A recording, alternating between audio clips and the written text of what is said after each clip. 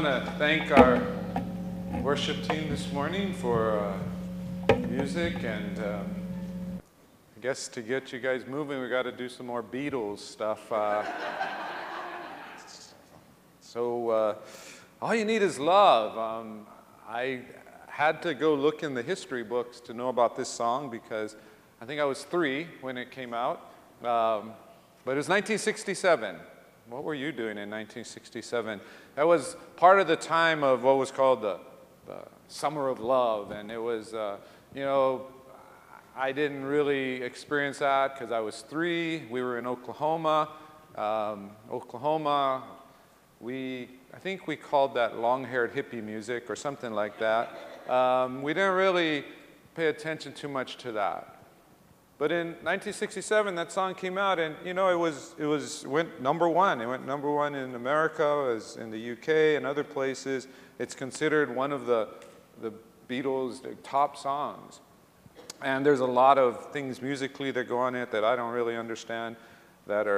It's more than just the simple lyrics. But the message is this: that you can do just about anything. You can do anything, whether it's writing a song or doing some incredible work, as long as you have love. All you need is love. And so I wanted the band to sing that today because having been married to Cheryl for so long, I never really get to tell her this very often, but what you sang was wrong. You were wrong, okay?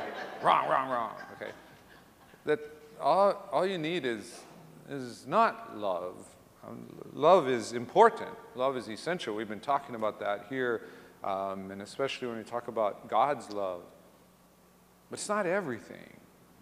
In fact, the lyrics of that song that say you can do anything with love then has this little thing that we didn't sing, which is, it's easy. It's easy. Well, maybe they meant simple, but it's not easy. And that's what we're going to look at today. We're going to look at, all this talk in 1 John about the importance of God's love. We've been talking about that. But sometimes when we talk about that, we forget something. And we like to over-categorize John as the apostle of love. And we forget something. And it's so easy in our world to want to leave this thing behind and just focus on love, because that's all we really need. That's all that really matters. And as a result, many people, that are looking for peace, they're looking for love, they're looking for just the good things of this world that hold us together, they're willing to do so even if it means compromising truth. They're willing to compromise truth for peace. They're willing to compromise truth for what they consider love. It's a problem. And the problem is because a couple of things we've talked about here. When we talk about God's love, we talk about it, the standard is so high. The standard is so far beyond us that Christianity admits up front it is impossible. It is impossible on your own to love the way God loves. You cannot make that standard.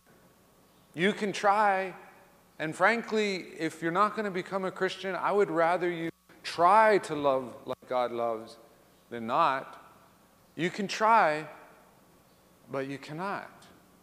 It is impossible. The standard is too high. The standard is, it's all the time perfectly loving. Let me say it again. It's all the time perfectly loving everyone. Any of you who thinks you can do that either do not understand what love is, or you don't understand what all the time is, or you don't understand what everyone is. It is impossible. And that's what Christianity is all about. Christianity says it's impossible on your own, but Jesus makes it possible. But for it to be possible, comes back to faith. And it's not just faith. It's not just faith in whatever or belief or faith in yourself. No, we just told you, don't have faith in yourself. If you have faith in yourself, you're going to try to do an impossible thing. No, it's faith in Jesus Christ. Faith in the truth of who he is and what he came to do. That's what John is doing. He's continuing to try to discern between true and false teachers. And in the passage we're going to look at today in 1 John chapter 4, verses 1 through 3, he starts out by saying, "Beloved, do not believe every spirit, but test the spirits." As soon as you see that, we've just seen all of these words. He's talked about love. And last week, I even said that love is the evidence. Love is the evidence. But when he says test the spirits, you might think that he might be saying, hey, you know what we should do? We should have some kind of love test. Why don't you test their love? But he doesn't say test their love. No. He says to test what they believe. Test what they confess. Now, this doesn't make sense to people who don't believe belief is anything more than what we have in our head and truths that we hold. But if you are following what the Bible says, that's not you. If you follow what the Bible says, it says when we believe truth, when we believe the truth of Jesus Christ, we are changed. We are made new. We are no longer our own. It's a big difference. Because otherwise, if you just read this like a lot of Christians and sometimes, unfortunately, and the world reads it, you would be like, okay, I believe what I believe. And so what you're saying is, over time, my beliefs will modify my behavior. That's what you're saying. And that's not what I'm saying. That's not what John is saying. What John is saying is that when you believe in Jesus Christ, you are made new in that moment. You receive the Spirit in that moment. You can love in a way you could never love before in that moment. So he says, do not believe every spirit, but test the spirits to see whether they are from God. For many false prophets have gone out into the world. And the church knows this. They, as we read earlier, some people had actually left their church 2,000 years ago. They were having this problem with false teaching, and people had left. He says, by this you know the Spirit of God. Every spirit that confesses that Jesus Christ has come in the flesh is from God, and every spirit that does not confess Jesus is not from God. This is the spirit of the Antichrist, which you heard was coming and now is in the world already. So he says, test the spirits. The word he's using there for test is the same word that was used to test the metals in a coin. He's saying test the spirits. And when he says spirit, we kind of think about something else. We talked about this on Wednesday night when we did our Bible study. But he's really pointing at not them as people, but he's like, what are they believing? What is their motivation? What's inside of them? So we're going to test that. Because from the outside, you can't tell. Remember, in this early church, they had been together for a long time. They knew each other. Some of them were probably really respected members of the community. But when their beliefs were tested, they didn't measure up. So he's saying you test it. You see different coins. Do you know which one is real? do you know which one is pure? Can't really tell from the outside unless they're tested. And so he says, test. Test. You know, there's this problem sometimes that we have too with people that say, you know, I believe the truth. And they do. They believe the truth. But they don't really understand the truth. They really believe it, but they don't really understand it. And the only time they really need to understand it is if they think something goes wrong. And we all can be that way. You know, like when you get your new laptop or TV or phone, you know, when you first get it, if you press power and it comes on, everything's good. You don't need to understand even how the remote works. You don't need to understand how your computer works. You don't need to understand how your phone works, as long as it is working okay. But then you start caring about how it works when it's not working properly. And that's how a lot of us are. We're like, hey, as long as everything seems to be going okay in life, as long as everything seems to be going okay in my church or in my Christian life, whatever, I'm okay. I don't really need to know anything else. And then something goes wrong. And at that point, it's really hard to try to learn all the things that you should have known before in the middle of a crisis. It can cause all kinds of problems. You know, I've been spared from doing serious damage to my cars, but, you know, for most of my life, you know, as long as the car worked, then I knew how to put in gas and make sure the tires were aired up and change the oil. You know, and if then all of a sudden something goes wrong, I don't know how to fix it. Well, of course, if I'm in a good, safe place, I can ask somebody to come fix it. I can have it taken to a shop.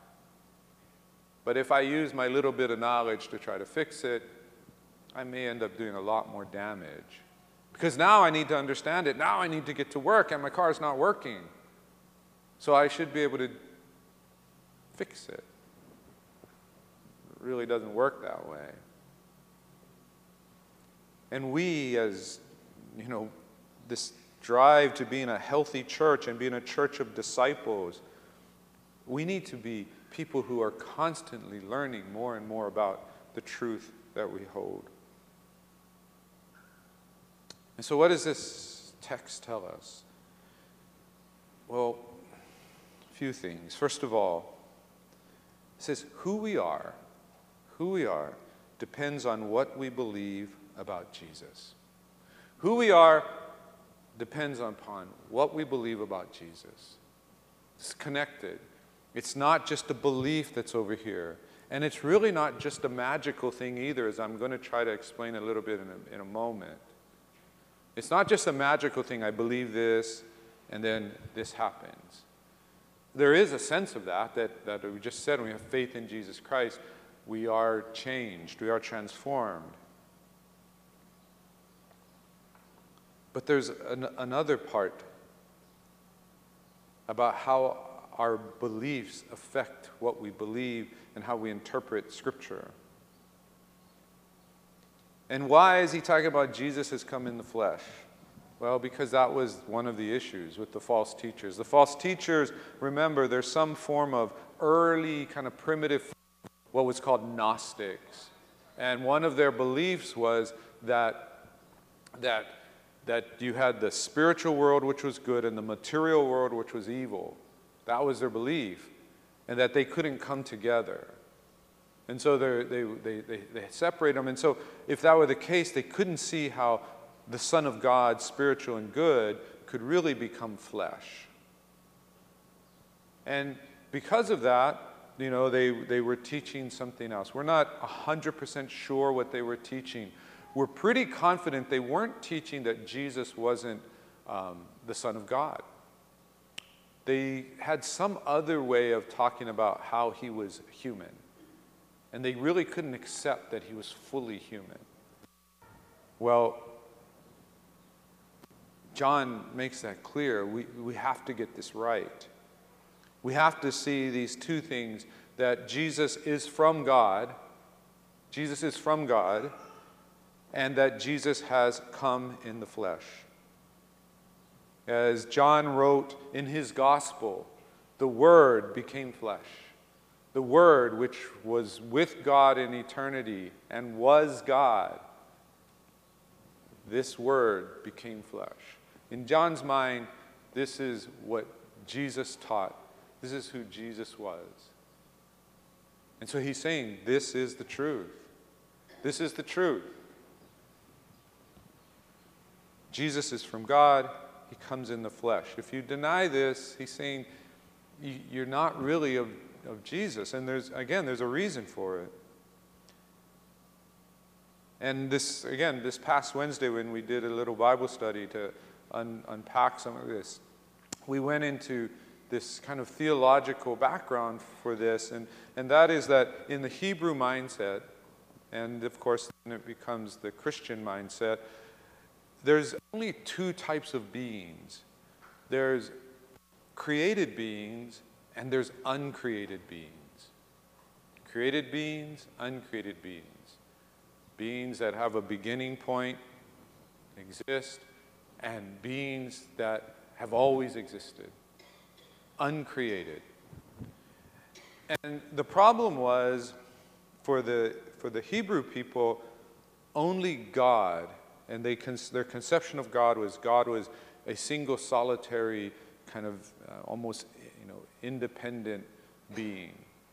That this God was the only one that belonged on the uncreated side.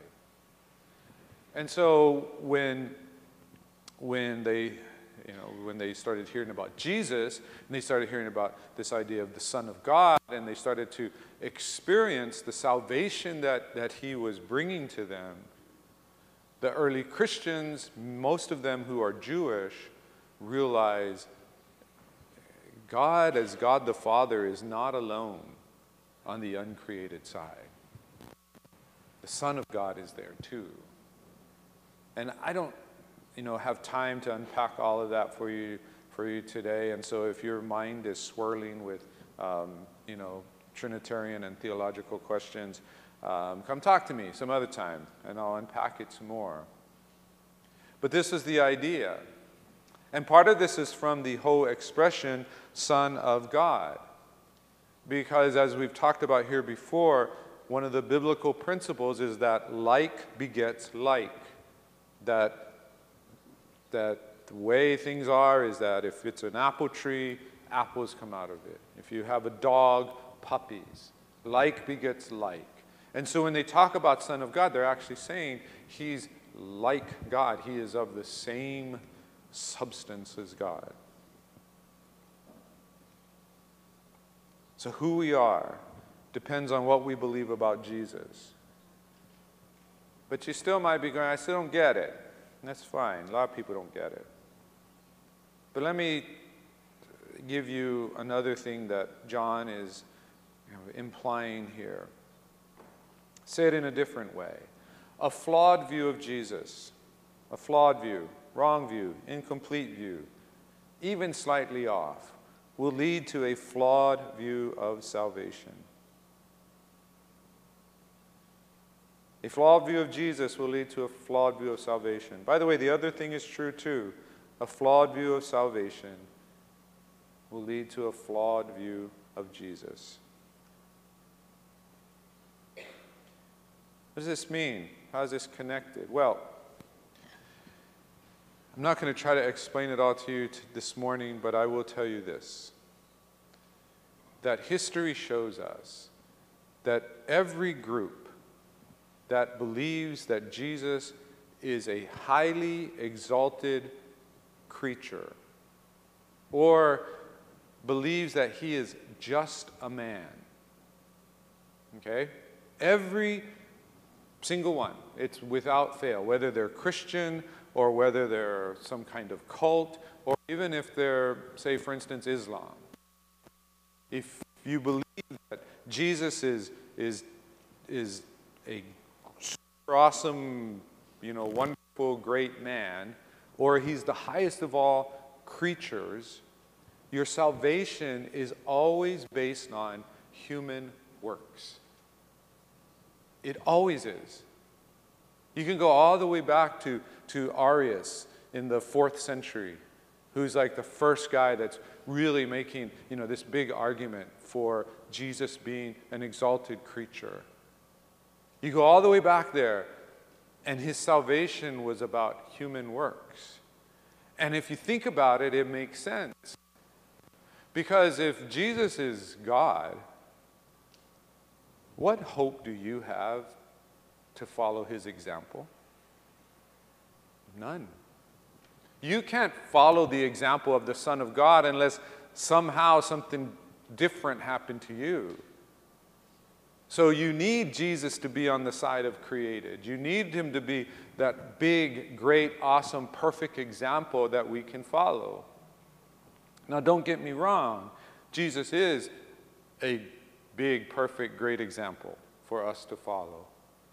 But as I said earlier, it's impossible. It's impossible. But everyone who has this flawed view of Jesus can hold on to a works view of how we are saved. That it is about us trying hard to become more like Jesus, and that's how we're saved. And it's happening in Christianity, by the way, in the church today. And it used to be from the more progressive liberal, and it's now moving even into what might be considered moderate to conservative positions, where more and more we focus on Jesus as a great teacher, Jesus as a great example, even if we might hold to beliefs that he's the Son of God. All we really care about is, what example does he provide for me to follow? And so more and more we accept a view of salvation that doesn't need Jesus to be. There's more and more a move to just restrict Jesus to just being a historic figure. Because we like that. That is a very human way of developing religion. We like it. You know why we like it? Because it stretches us a little bit. It gives us an example, but it also gives us control. If I try hard enough, can be like Jesus. It's weird. It's weird. We sing songs that say, I surrender all. I give it all up to God. But all the while, we're trying to hold on. We want control. And it's a very, very human way of doing religion. We somehow want to control our world, control our chaos, control our society, our culture. We're looking for some way to find control in our lives. And so we just basically take the part of Christianity that we think gives us that and leave the rest behind. You see, if Jesus, as the Bible tells us, is the Son of God, if Jesus is made of the same substance of God, salvation is very different. Salvation, first of all, becomes impossible from our side. But then it becomes an act of incredible love and grace from God's side as he makes the impossible possible. And he does it not just by snapping his fingers. He does it by coming and living amongst us and suffering and dying for us. Changes everything. A creature Jesus, a human Jesus, can only be an example, can only be a teacher. But divine Jesus, Son of God Jesus, who becomes flesh and dies for our sins and resurrects to show us the power, that Jesus can make us new.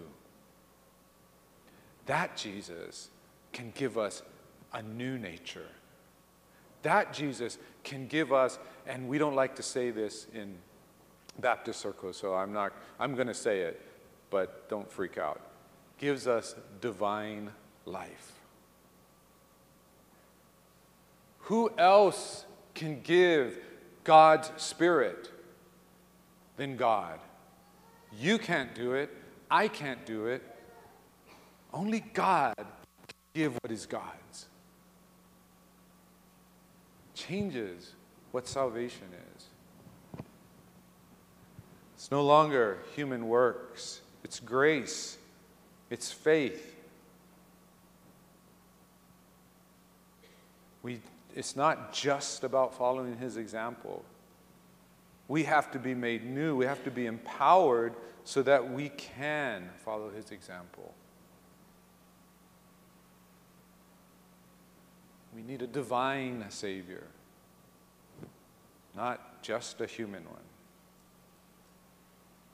And it's a flawed view, an incomplete view of Jesus that can lead to a flawed or incomplete view of salvation, which then, of course, means that weakens us as a church. Because it weakens us as a church because now we are just trying to do our best. We don't believe God's Spirit can come together and do something far beyond our best.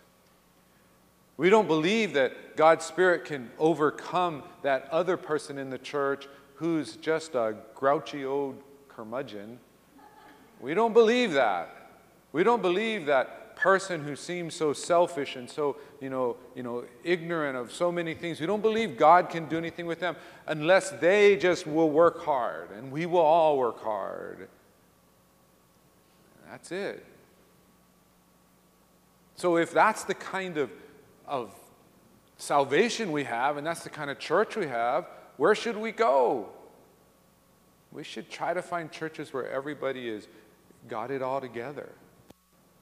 Nobody's hurting. Nobody's struggling. That's what we should do. Leads to all kinds of problems. It's all connected.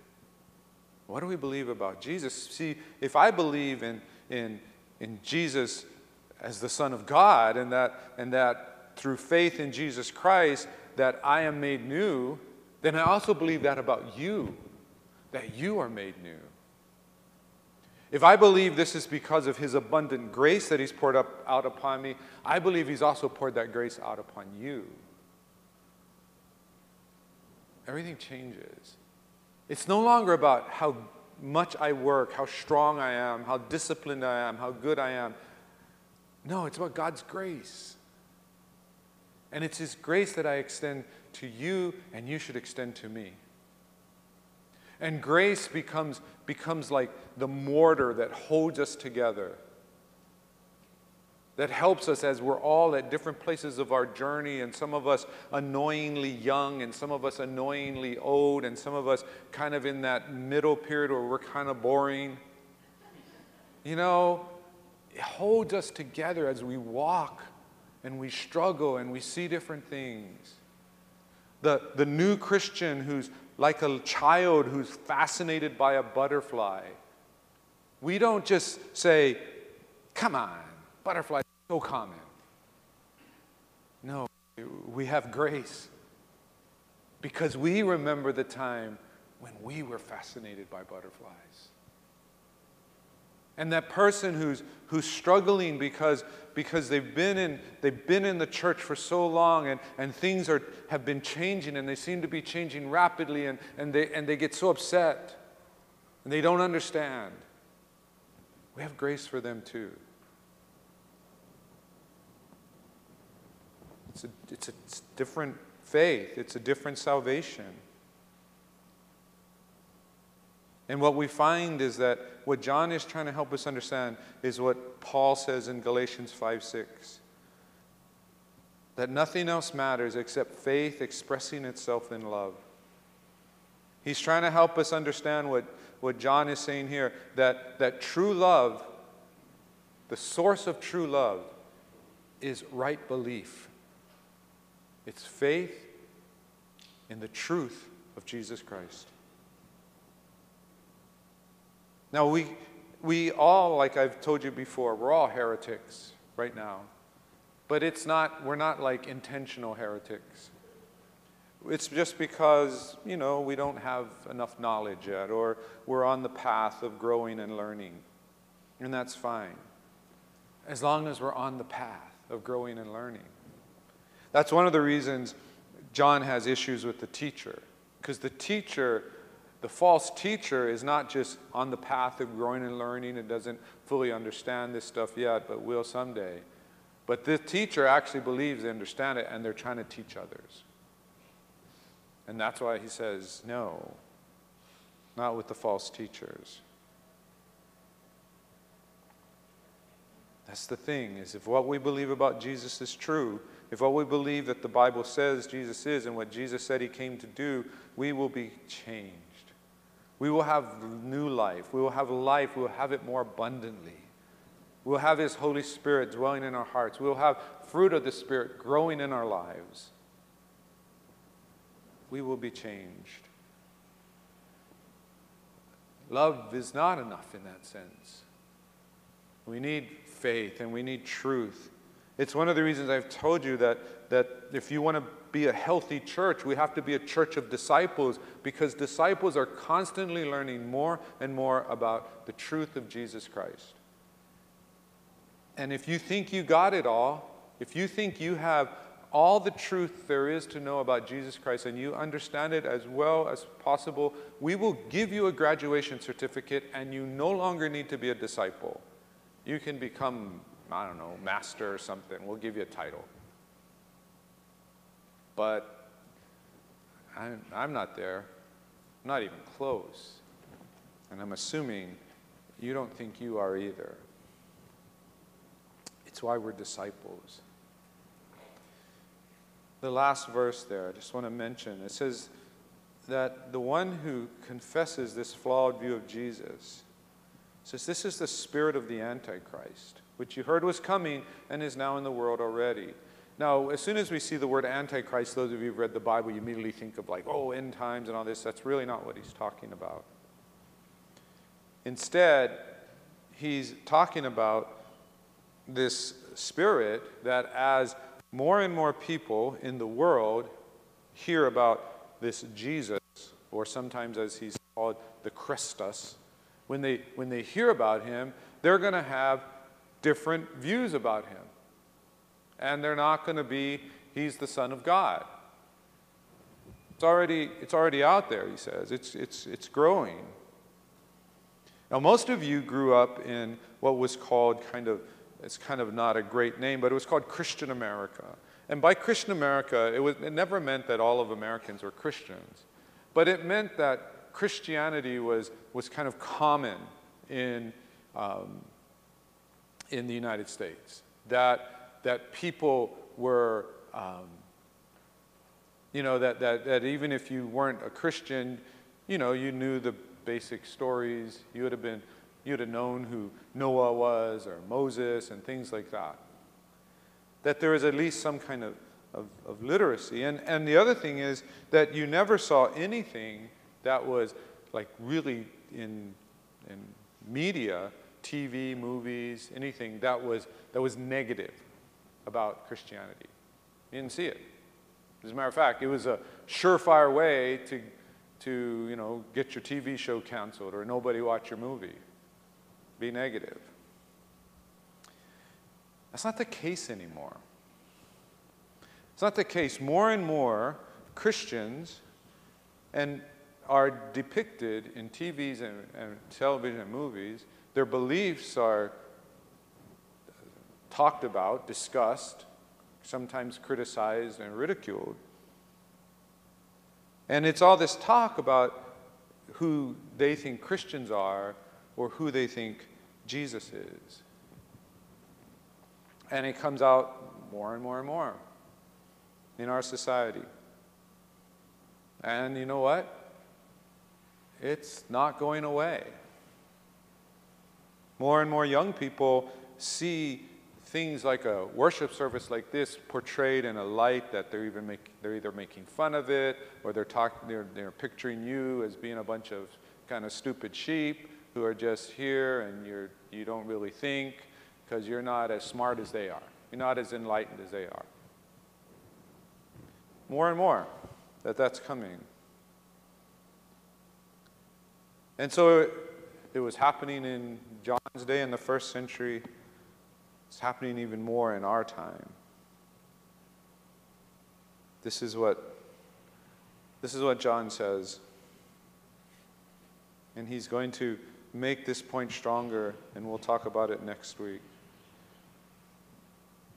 But he says, you know the truth that is in you. You know the truth that is in you. Now, he didn't know you, so I'm not saying you, but he is saying, church, first century, who I'm talking to, you know the truth that is in you. Is it what you're hearing the world say?